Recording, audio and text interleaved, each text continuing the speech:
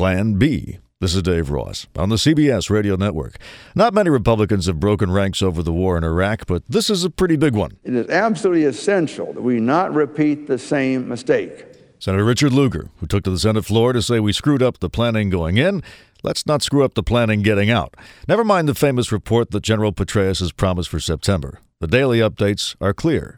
The surge is doing nothing to fix Iraq's dysfunctional government or to prevent it from becoming the next al-Qaeda clubhouse. Our struggles in Iraq have placed United States foreign policy on a defensive footing. But he isn't all doom and gloom. We can go on the offense again. And one way to do that, he says, well, you're not going to like this, is to get serious about using less oil. It has nothing to do with oil. Literally nothing to do with oil. Don, I know, but Senator Lugar thinks it is about the oil. That's one reason we have no leverage to stop Iran from interfering. It's why our enemies aren't scared of us, because they know that we still get high on their oil. So Lugar wants, quote, a concerted U.S. campaign to reduce our oil consumption. That means making affordable biofuels available, making sure every American car can use them, and it means radically increased mileage, which means much smaller cars. Oh my gosh, he's turned into a canola-loving tree hugger.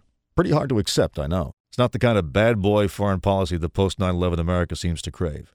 But maybe it would help to think of it as a new kind of tank warfare.